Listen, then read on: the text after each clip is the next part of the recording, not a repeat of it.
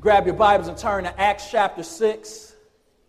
Acts chapter 6, we're going to look at verses 1 through 7 today.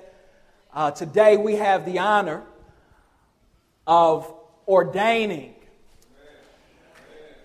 a deacon, Brother Terry Dent. Amen? A brother that I have gotten an opportunity to know for the last 6 years. A brother that I've seen grow in the grace and knowledge of God. A brother who loves Jesus. A brother who loves Jesus. Acts chapter 6 is one of the foundational chapters when it comes to talking and speaking about deacons. So I want to lay that groundwork for us today as a church, so that, Lord willing, after today as a church, when we hear the word deacon, we will be able to be on one accord. And we'll know what it means to be a deacon, what God expects. Acts chapter 6, verse 1 through 7. This is God's word that we hold in our hands. It says, "Now in these days, when the disciples were increasing in number, a complaint by the Hellenists arose against the Hebrews because their widows were being neglected in the daily distribution. And the 12 summoned the full number of the disciples and said, 'It is not right that we should give up preaching the word of God to serve tables. Therefore, brothers, pick out from among you 7 men of good repute, full of the Spirit and wisdom, whom we will appoint to this duty. But we will devote ourselves to prayer and to the ministry of the word.' And what they said pleased the whole gathering. And they chose Stephen, a man full of the faith and of the Holy Spirit, and Philip, and Prochorus, and Nicanor, and Timon, and Parmenas, and Nicholas, a proselyte of Antioch. And these they set before the apostles, and they prayed and laid their hands on them. And the word of God continued to increase, and the number of the disciples multiplied greatly in Jerusalem, and a great many of the priests became obedient to the faith." You may be seated.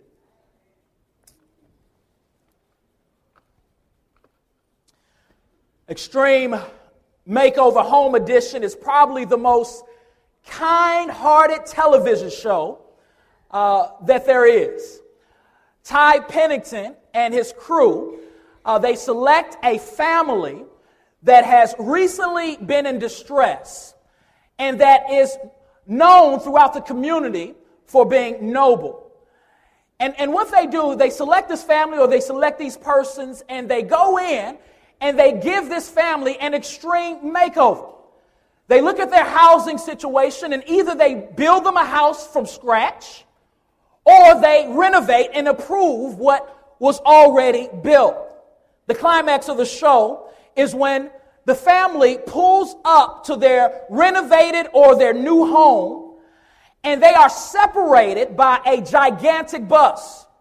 The whole community is behind the family and they eagerly await for that bus to be moved.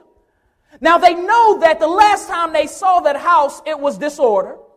The last time they saw that house, it was falling apart. But they expect that after this team has come in, that order would be established. And they are anticipating to see what this crew has done. With one shout, the family or the persons, along with the community, they shout to the bus driver. They say, "Move this bus." And the big bus is moved. And right before them is their new home, which was given to them as a result of kindness. Ty Pennington and his crew came in, stepped into a situation of disorder, of discouragement, and they brought order and encouragement by using their God-given gifts and doing what they love to do, building and rebuilding to help people. You know, some time ago, about 4 years ago, by God's grace, we had some deacons that stepped up like this crew. They came and they saw what Forest Baptist was. We were in a transition. And they did what the Bible requires of them to do. They were faithful. And by God's grace, those deacons brought order and encouragement to Forest Baptist Church. They stepped into a situation, and rather than being overwhelmed, and rather than punking out, they stepped up like men. They acted like men. And they said, this is what we need to do as a church to move forward. Now, the Proverbs 3:27 says, do not withhold good from those who deserve it. And up until this point, I don't believe that I've ever asked these men to stand. If I can ask those men who were here during that time, that transition, to stand. Deacon Carter, Deacon Pollard, Deacon Dobbins is in the back.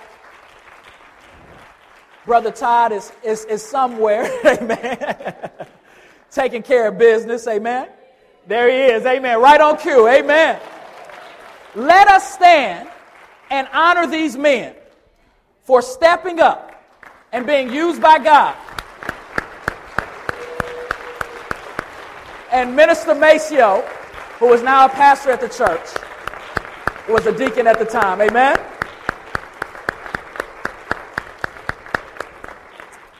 We praise God for you all, because the Lord used you to step into this situation and to bring order, to bring peace. These men are about kingdom business. And when we see men who are about kingdom business, we should not withhold honor from them. Because only the Spirit of God can make someone be about kingdom business. And I praise God for you all. When we look at today's text, we see a similar situation. We see that there's a group in the church who's crying out, who's yelling out, we need an extreme makeover. We need some help. Some things aren't quite going the way we think they should be going. And that's what we see in verse 1. It says, now in these days when the disciples were increasing in number, a complaint by the Hellenists arose against the Hebrews because their widows were being neglected in the daily distribution. So we see, the Bible says that there was a group that was called the Hellenists. And who were the Hellenists? The Hellenists were Greek-speaking Jews. Their families probably were dispersed, and they were not living in Jerusalem, probably outside of Jerusalem for some time, and they grew up, instead of speaking Hebrew or Aramaic, they grew up speaking Greek. And then we see in this group that they are complaining because they're saying that their widows, the women in their congregations who were not married, that they were not being treated the same as the Hebrews. So it says that they are complaining to the apostles because they feel like some discrimination is going on. And as we look at verse 1, we want to see a couple of things. Number one, we want to see that the early church, that they were striving to have God's heart.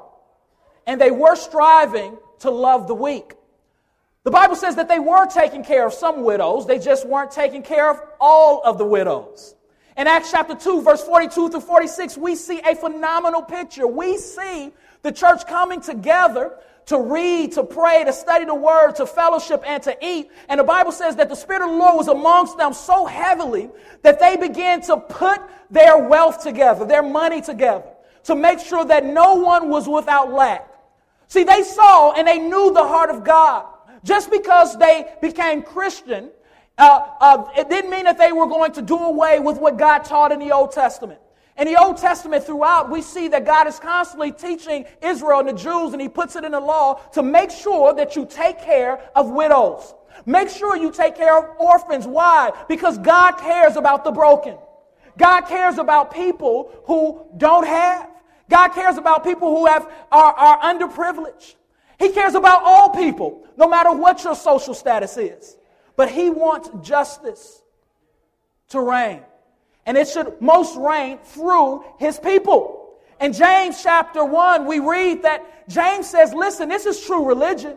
True religion is to take care of orphans. And true religion is to take care of widows. See, a widow back then really didn't have much because women, most of the time, they didn't own land. So they had absolutely nothing. If their husband died and if they didn't have a son, many times they would be left without. In 1 Timothy chapter 5, we see Paul, and you go home and read it. He devotes most of that chapter to talking about how the church should be taking care of widows. Because God has a heart for the widows. And the early church wanted to show that they wanted to model their ministry, their movement, out of the heart of God. But we also see something else, that the early church was imperfect. The early church was imperfect. Sometimes we romanticize the early church, and we talk as if the early church wasn't made up of human beings that fell short of God's glory. No, when we read the New Testament, when we read the epistles, we see that the church has always struggled to be perfect because the church is made up of imperfect people. But that's the beauty of the church. It's that God is using imperfect people to proclaim a perfect gospel. And these imperfect people, if they have been redeemed, renewed, and regenerated by God, are not settling and not satisfied with their imperfections, but they are striving, they are pressing towards the mark to grow under the power of the Holy Spirit. So we see disorder. We see discrimination happening in a church. The Hellenists say, listen, you all are neglecting us. Discrimination. They say that the most segregated hour of the week is the church hour in America.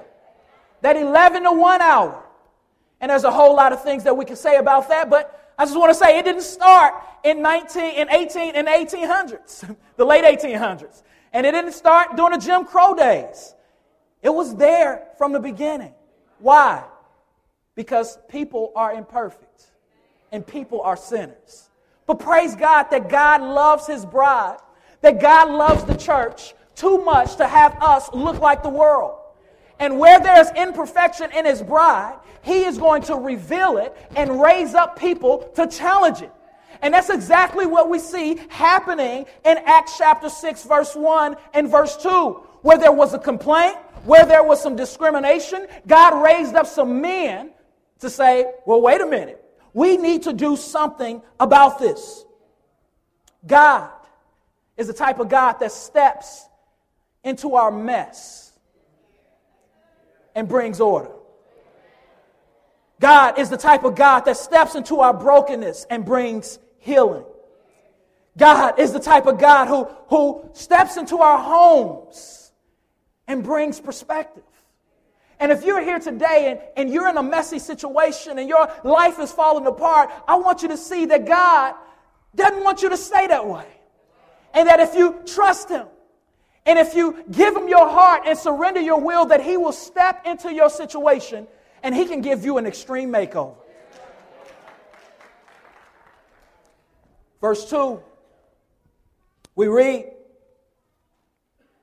and the 12 summoned a number of disciples and said, it is not right that we should give up preaching the word of God to serve tables. So I said that this is the calling of deacons. Deacons are called out in this chapter.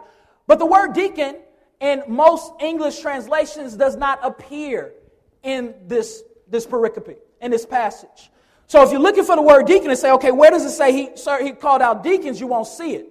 But instead what you will see is the word serve. In verse 2, it says, it is not right that we should give up preaching the word of God to serve tables. That word serve in the Greek is literally the word deacon or dikaionos, where we get the word deacon from. So literally it says that we should not give up preaching the word to deacon tables. To deacon tables. The word deacon simply means a servant. In some references and in some situations we use the word minister. So he is saying that they need to find some people who will serve, who will deacon tables, who will be spiritual waiters of sort. Now in verse 1 and verse 2, I think that we can find three a threefold duty of deacons. A threefold duty of deacons. When we hear the word deacon, what should we expect from them? What's their duty? What's their call? I think it's a threefold call. The first thing that we should see is that they are called to model service and organize care for the flock. They are called to model service and organize care for the flock. In the first few verses, we see this crisis, we see this extreme need of a makeover, and we see the apostle saying we need to pick out some men who is able to serve the church, who's able to care for the church. They are supposed to step in this situation and meet the needs of the Hellenists. Meet the needs of the Hellenists. Now, they only picked out 7. And the early church at least had 3,000 that were in the body of Christ at this time, according to Acts chapter 2, at least 3,000. The Bible says that the church was increasing, so it was growing. So these men would not have been able to wait to serve literally 3,000. But I think what they were supposed to do was they were supposed to step in this situation, serve when they could, but organize the care of these widows. That's the threefold call of a deacon. The first part of the threefold call. The second thing is they're called to protect the flock from disunity. They're called to protect the flock from disunity. Listen, these men were about to step into a hostile situation. A situation that was really a big cultural issue. They were going to step in and bring order and bring unity. So when you see a deacon, not only are they supposed to serve and organize care, but a deacon should be able to step into a situation and bring unity. Bring unity. And God cares about the unity of the church. In fact, at any given time, we are either building up the church or tearing it down. And if we're tearing it down, then we are being carnal. And that's evil. So not only is it the role of the deacons to bring unity and to serve, but it's really the role of every Christian to bring unity and to serve. The bride of Christ is what we call it. The bride of Christ is what the scriptures call the church. You know, I don't allow anyone to talk about my wife to my face. And if they're talking about my wife, even behind my back, we're going to have some issues. All right? Now, I'm not going to do anything. Well, I might. Don't get it twisted. Chicago might come out. All right? Why? Because that's my boo, that's my brat, that's my rib, that's my sweet thing, right? Well, the church is Jesus' sweet thing. It's his bride. And we're called, Paul says, we're called to build up one another, to encourage one another, not to tear down. And even when there is an opportunity for disunity, we're still called to seek unity. This word, if we really want to get into it in Greek, is a very negative word, the word complain. It's the same word that Paul uses in Philippians chapter 3 when he tells us to not complain about anything. So even the Hellenists in this situation are complaining in a way that they shouldn't have. Rather than coming in a positive and saying, listen, this is the issue, they were a little aggressive. It's the same type of word that's used when we talk about Israel being in the wilderness and how they grumbled against Moses. So deacons are to make sure that people, even in the midst of conflict, even in the midst of situations that aren't good, that we're still seeking to build unity and to grow. Third, I want to stay on this for a second. The third duty of a deacon is to guard their pastor's word and prayer ministry. To guard their pastor's word and prayer ministry. Verse 2 says, and the 12 summoned the full number of the disciples and said, it is not right that we should give up preaching the word to serve tables. Verse 4, but we will devote ourselves to prayer and to the ministry of the word. A pastor, a shepherd, a preacher of the gospel that has been called out from a church to represent the church has a word and prayer ministry. Their job is to lead, is to feed, and it's to care for the flock of God.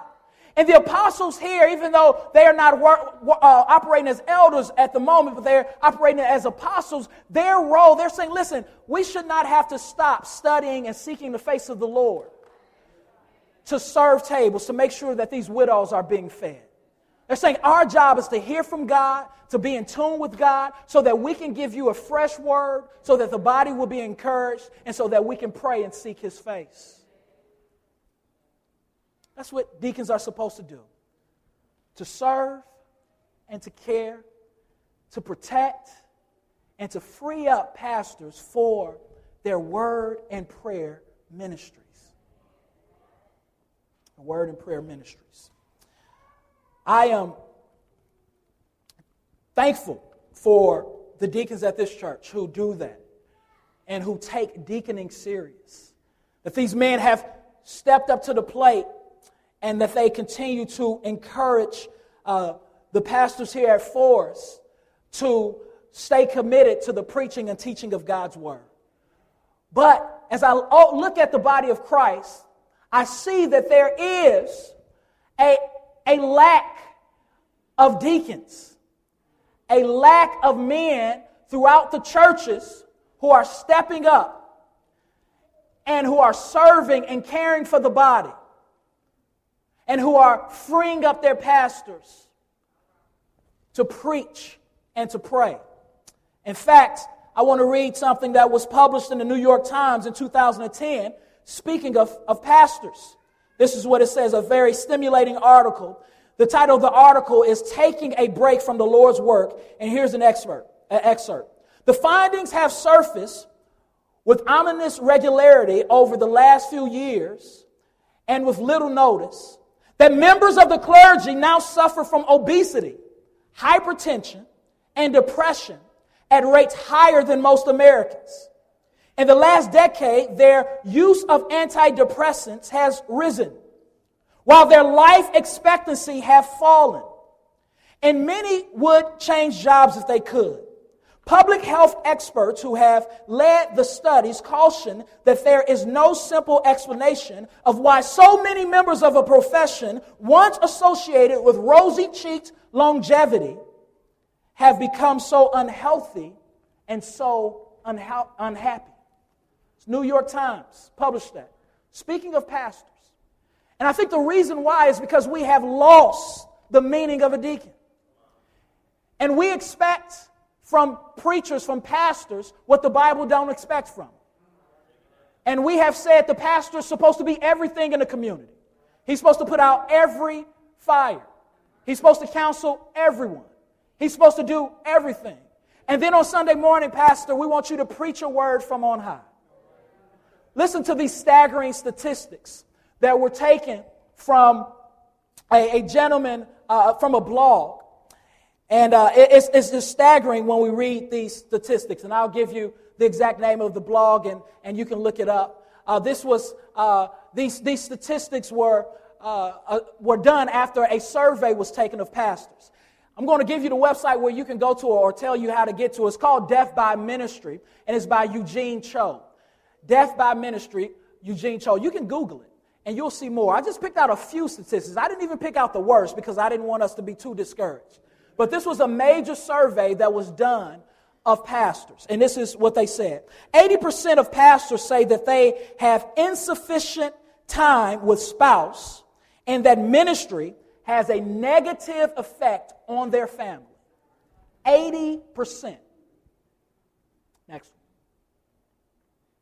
Pastors who work fewer than 50 hours a week are 35% more likely to be terminated.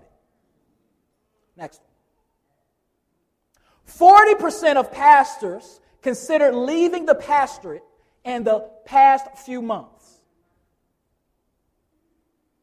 50% of pastors are so discouraged that they would leave the ministry if they could, but they have no other way of making a living.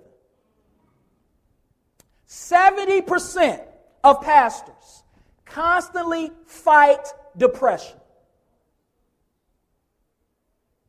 Staggering. Now, We could throw out other numbers. 80% of seminary students who walk into the pastorate will leave for good after 5 years. 56% of pastor wives say they have no close friends in the church. So what's going on here? I think a number of things going on. Number one, pastors are human. Number two, pastors are sinful. Many pastors have a savior complex. They feel like they have to be involved in everything and do everything. Number three, there is intense spiritual warfare against those who are leading the church. Ephesians chapter 6, verse 10 through 12 through 13. If you don't believe that there are demons and that Satan is after the men of God, then you have got to wake up and come to reality. But there are some other reasons. I believe another reason is because we have forgot about Ephesians 4. Ephesians 4:12, which says that a pastor's job is to train up the body for the work of ministry. In other words, every single person who walks through the door of the church is a minister. Every single person who walks through the door of the church is supposed to be walking through with an intent to grow in order that they can minister to others. Everybody in the church has been called. So when you ask me, Pastor, how's the ministry going? Don't be shocked if I turn it on you and say, how's your ministry going? Who are you preaching to? Who are you witnessing to? So don't get it twisted, amen? I'm going to ask my deacons to stand up, and I need 5 volunteers really quick. 5 volunteers, deacons, if you guys can stand, and come down to the middle. Pastors, if you all can stand as well. Need 5 volunteers. Deacons are strong men who have been anointed and who have been called out by God. Deacons, if you can come in front of me. My 5 volunteers, if y'all can take a quick step back. How many volunteers we have? 3. Uh-oh. The work of their ministry, amen. Turn your Bibles to Ephesians chapter 4. No, I'm just joking, amen. All right, so this is a picture of what the church should look like. All right? Now, I would say that deacons, their role is similar to an offensive line, but that's a bad analogy because they are not necessarily protecting the pastor from the sheep. That's not what they're doing. But in some sense, what they're doing, as I said, they are freeing up pastors, they are freeing up ministers of the gospel to study the Word of God. So, when things are coming up in the church, and when people have needs, when people have concerns, these men are the first to respond. They're first responders. So if my brother says this is an issue that's going on, a deacon can step up and help. If this person says this is what's going on in our group and this is what's going on in my life, a deacon can help up and serve. Somebody has a complaint and they say something's wrong in the kitchen. A deacon can help up and serve. Somebody has a complaint and they say pastor's preaching too long. A deacon, did I run out of deacons? We need more men. But this is what often happens. And not in this church, but this is what often happens. Now, we do need more deacons in this church. With a church of 300, 350 people, 4 deacons ain't going to cut it, amen. But this is what often happens in many churches, in many situations. Deacons, if y'all can step forward. Brothers, if y'all can come up. It's the pastors are dealing with all of these needs, all of these cares. And where they should be in their study, praying, getting a word from the Lord, coming together to strategize and see what's the next move for the church. They're overwhelmed. They're overwhelmed. Have a seat. Thank you. Thank you. Let's give it up for these men. Amen.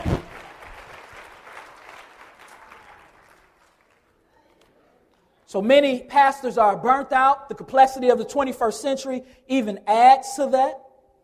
And we as a church, we want to be aware of that. Deacons are important and valuable in the body of Christ. Now, what's the result of having men who can step up and who can care for the congregation, who can serve them, and who can free up the pastors? Let's look at verse 7. What's the result? Verse 7. It says, "And the word of God continued to increase, and the number of the disciples multiplied greatly in Jerusalem. and a great many of the priests became obedient to the faith. Let's not run over that real quick. Look at what happened. Because there are men stepping up who are being pioneers, who are running to the action, who are being about God's kingdom and God's business. It says the word of God is going forth. It's increasing. And the numbers of the disciples, they multiplied. Now remember, first the church was increasing. But by verse 7, it's multiplying. Why? Because God's word is going forth unhindered. And not only is it multiplying, look at the type of people that's coming to the Lord. And a great many of the priests became obedient to the faith. These are Jewish priests who were in the synagogue who had formerly denied Jesus. These are the most learned in Israel. The most sold out are coming to Jesus. When God raises up men to step in and to care about his bride, to step in and to serve and free up pastors, we will see people come to Jesus that we never expected to come to Jesus. Because God's word is unhindered. God's word is unhindered. I want you to see deacons as what God wants you to see them as what God wants me to see them as. We must see our deacons as a picture of God's care for the church. When you see your deacons, or when you see a deacon who is sold out for the Lord, you should see them and say, wow, this person represents God's love for me. This person represents God's care for me. God anointed this brother. God saved this brother. God called this brother because he cares about me. God raised up these brothers to serve me and to make sure that my needs are being met. They are a walking billboard of God's love. A walking billboard of God's love. Imperfect, but they're a walking billboard. Sinners, but they're a walking billboard. Broken, but they're a walking billboard. Why? Because they have made themselves available to the Lord. They are gifts to the church, according to Ephesians chapter 4 as well. Let's talk about the deacon's qualifications and reputation. Verse 3, the deacon's qualification and reputation. Therefore, brothers, pick out from among you 7 men of good repute, full of the Spirit and of wisdom, whom we will appoint to this duty. So he talks to the church. He calls them all together. It's probably the Hellenists that he's calling together. And he's saying, okay, we need to handle this. What you need to do is we need to select 7 men who are full of good repute, who are Spirit-led, and who have wisdom. You know, I try to support, and I do support when I can, when I'm able, when the ratings are right. I try to support black films, you know. Black films I try to support. I try. But I'll be honest, the last 3 or 4 films that I've seen that's been predominantly produced and written by African Americans, they have just made a mockery of pastors and deacons.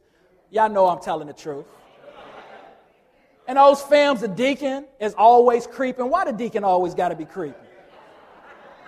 The pastor always got that 1970 Jerry curl and begging for money, you know. Y'all know I'm telling the truth.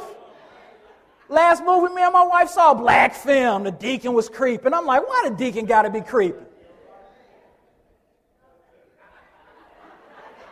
God ain't called deacons to creep. The apostles didn't say, let's pick out 7 guys who can speak well and who's players on the side. Deacons shacking. God ain't called shacking deacons. And he ain't called pastors to be homemunglers and players. But you know, as a church, that's what we expect. Because we have lowered our standards. But when the Spirit of God is working in somebody, we can go against the culture. When the Spirit of God regenerates a person, they can meet the qualifications that God has placed on them. So the first thing he says is they must be of good repute. Good reputation. 1 Timothy chapter 3, verse 8 through 12. Let's go there. So the next time you're talking to your cousin, little Nuke, little Baby No, or the next time you're talking to a family member and they're saying, hey, I'm about to be ordained as a deacon, and you know they creeping, and you know they shacking, you don't got to give them a long story, and you don't have to preach to them. Just be like, when you get a chance, can you read 1 Timothy chapter 3, verse 8 through 12 for me? And let's see what that says.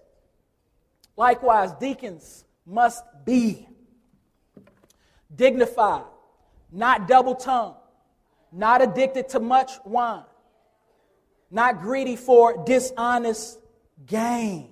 Look at that. Dignified. Not going around and doing rumors, not getting drunk, not greedy for dishonest gain. They must hold to the mystery of the faith with a clear conscience. I mean, they believe the Bible. They believe that God can do what it says He can do. They believe that God can work through them. They believe that Jesus is more than enough, that He satisfies, that they're saved not by their works, but by His grace. They believe that God is one day going to make all things new. Verse 10, and let them also be tested first, then let them serve as deacons if they prove themselves blameless. If they prove themselves blameless. So it says, let them be tested. So with Brother Dent, for the last year, he's been tested. He's met with all the deacons. We give him a hard time. We had a little, we searched his life. We talked about it with him about heart issues. He's read books. We drilled him. Must be tested first.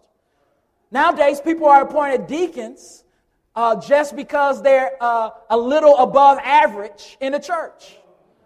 That's the standard. He comes to Sunday school. Let's make him a deacon. Came to church 2 Sundays in a row.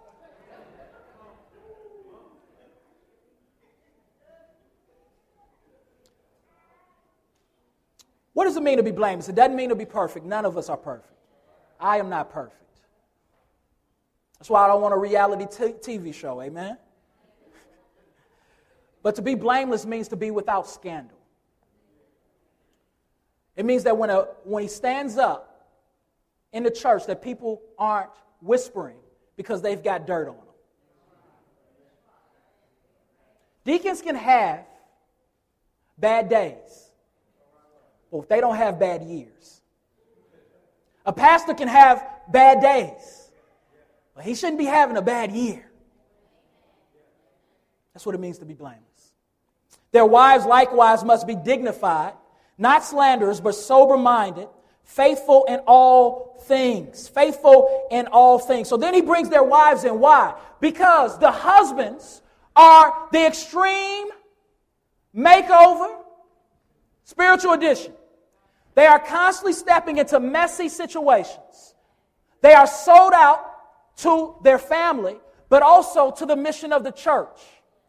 And their wives must be spiritually mature and okay with that. Their wives, he says, they're not slanderers, they're not keeping up drama. They're clear thinkers, and they're faithful. Verse 12, let deacons each be the husband of one wife. So no creeping deacons. Managing their children and their household well, meaning that they are a good steward of what God has given them. For those who serve well as deacons gain a good standing for themselves and also great confidence in the faith that is in Christ Jesus. Those who are doing what they're supposed to do, people can look to them with a good conscience. Not only are they of good repute, but the Bible says they're full of the Spirit. There is evidence that they have been saved. When we're saved, the Holy Spirit comes in our heart. He regenerates us. He gives us a heart that accepts the faith. So every believer has the Spirit. But throughout the book of Acts, as well as the New Testament, we see this phrase, full of the Spirit. What does it mean to be filled with the Spirit? People who are filled with the Spirit are people who have surrendered every area of their life to Jesus. It doesn't mean that they're perfect. We're not perfect. But it means that we are willing to let Jesus control every area of their lives, every area of the home. So Jesus controls the living room, the basement, and the bedroom. Huh? And then the Spirit is operating, is working on the inside of them. And that's evident because now there's not anything constantly grieving the Spirit. The Spirit is working and talking to them regularly. Regularly. They're full of the Spirit. I'll tell you, people who try to deacon without being full of the Spirit, they make a wreck. Because the only way that you will be in full-time ministry is if you're full of the Spirit.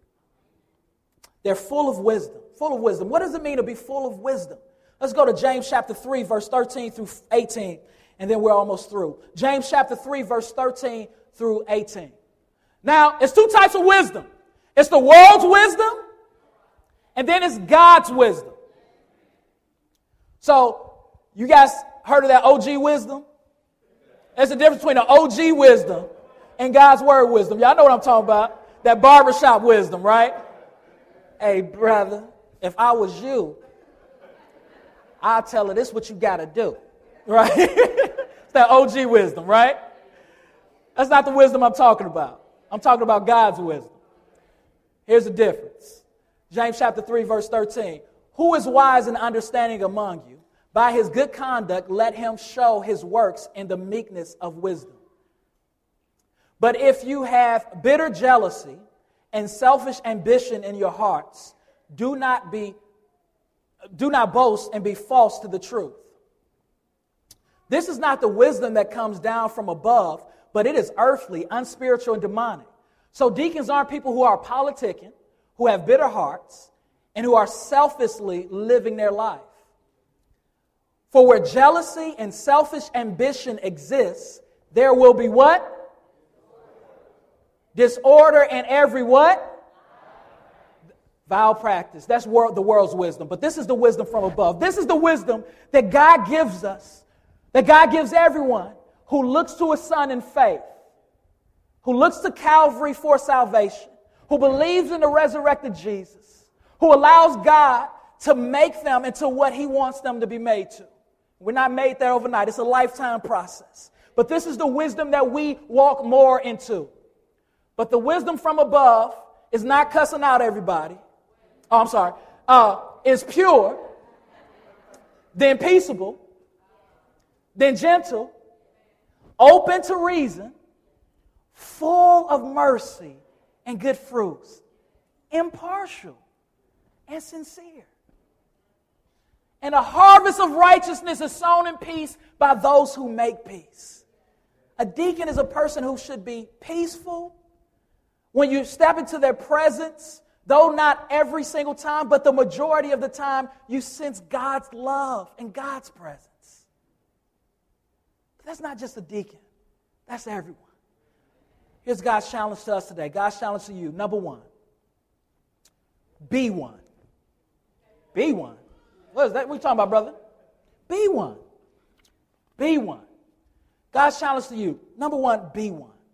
Be one. Remember earlier I told you about the usage of the word deacon and how it was used throughout the New Testament to mean serve. Every single person in this room who has been born again by God is called, in one sense, to be a deacon. Every single person in this room, in one sense, is called to serve, to care. Matthew chapter 23, verse 11 says, the greatest among you shall be your servant. That word literally is your deacon. John chapter 12, verse 26. If anyone deacons me, he must follow me. And where I am, there will my deacon be also. If anyone deacons me, the Father will honor him. Every person who is called by God and who has been given the Spirit of God should be walking in a sense in the role of a deacon and wanting to grow in being a deacon. Why? What motivates us to be deacons? What motivates us to be each other's servants? And how do we get there? Do we get there just by making up our mind to do it and by leaving here saying, I'm going to serve everybody, I'm going to serve everybody? No, you'll fail 3 or 4 days tops. 10 if you're real good, like Minister Maceo. No. What motivates us and what gives us a heart of a servant is by looking at the first true deacon, who is Jesus. Jesus is the ultimate servant. Jesus, in some ways, fulfilled the role of a deacon. In Mark chapter 10, verse 45, he says, the Son of Man did not come to be served, but he came to serve.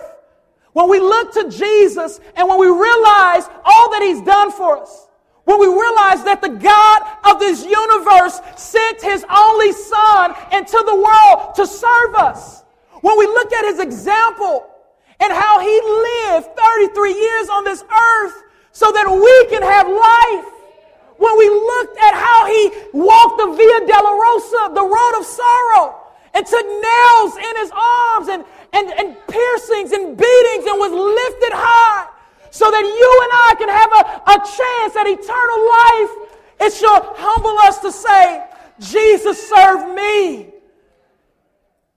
And I want to serve others so that they would know him. Brothers, we need men who are enamored with this picture of Jesus. Men who look to Jesus more than Jeezy.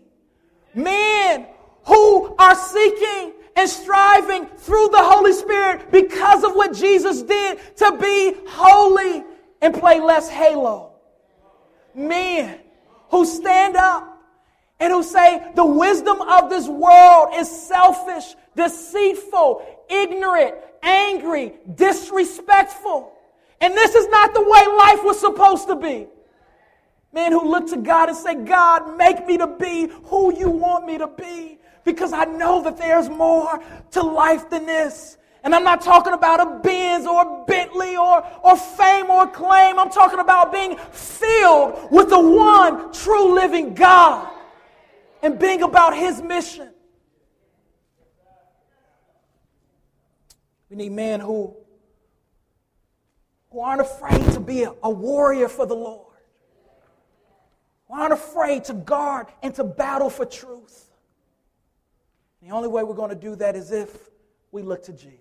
Be one, raise one. Second challenge. Be a deacon. Raise a deacon. Raise a deacon. Raise a servant. And how do you do that? Parents, we do that by surrendering our life to Jesus, by looking to what he's done for us, by realizing that we will fail and we will fall short, but he has never failed and he will never fall short. And that he can empower us to be by leading by example in the home. You know, I'm so proud of Forest Baptist because through the last few weeks and the last month, we've challenged parents to step up and to raise servants. We challenged them to put their kids into this winter retreat as well as to this KAA, this summer retreat. And by God's grace, we've had a number of parents who stepped up and who said, I want to do everything that I can to make sure that my son, that my daughter knows who Jesus is. That's what I'm talking about. See, as parents, a lot of times we focus on what we want our children to be. And we can tell what you want your child to be by looking at what you're investing their time in.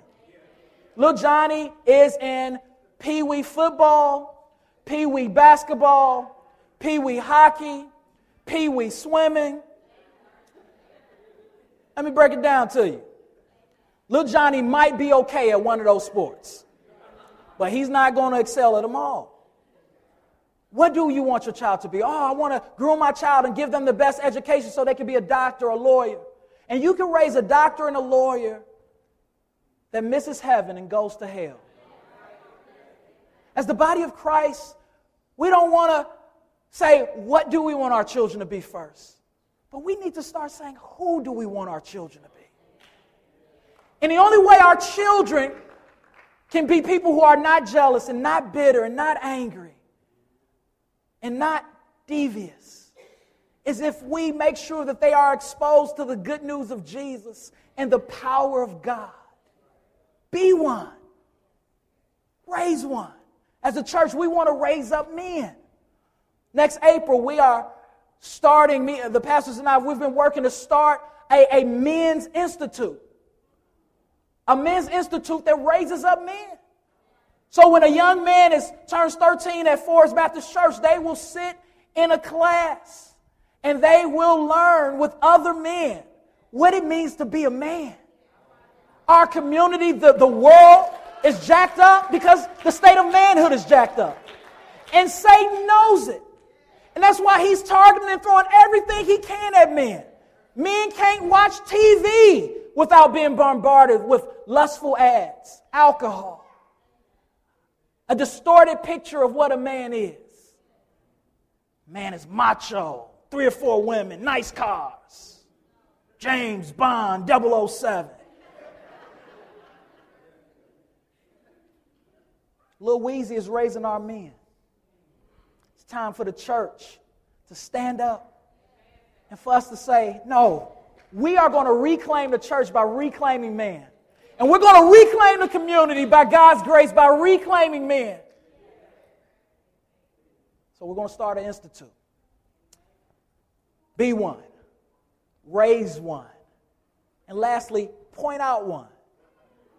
This text says that these men, the apostles asked them to be snitches.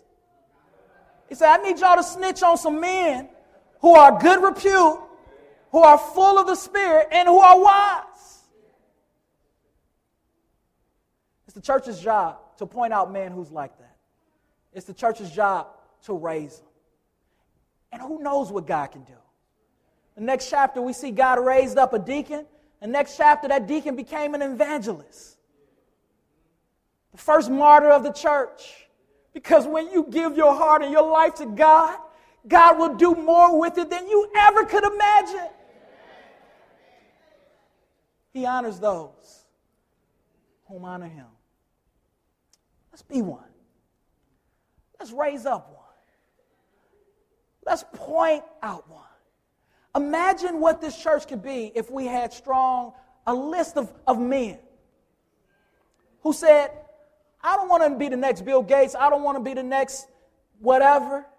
I want to be a man who has a good reputation, who is full of the Spirit and full of wisdom. Everyone in here should desire those qualities because it's a picture of Jesus. And we can praise God that if we belong to God, that He is going to give us those qualities as we serve and follow Him. Let's pray. Father, I thank you for your word. I pray, Father God, that you will help us to raise the standard of manhood. I pray, Father God, that you would help us, Lord, to see that your Holy Spirit is able to do exceedingly above and beyond anything we can ask or think. Help us to surrender every area of our life today to make you Lord of it because you can do something with it. Give us hope, oh God. Help us to look to your Son and not to us, not to our own strength. Lord, I thank you for Brother Dent. And I pray that as we go throughout this service and as we lay hands upon him and ordain him, that you would bless him. In Jesus' name, amen.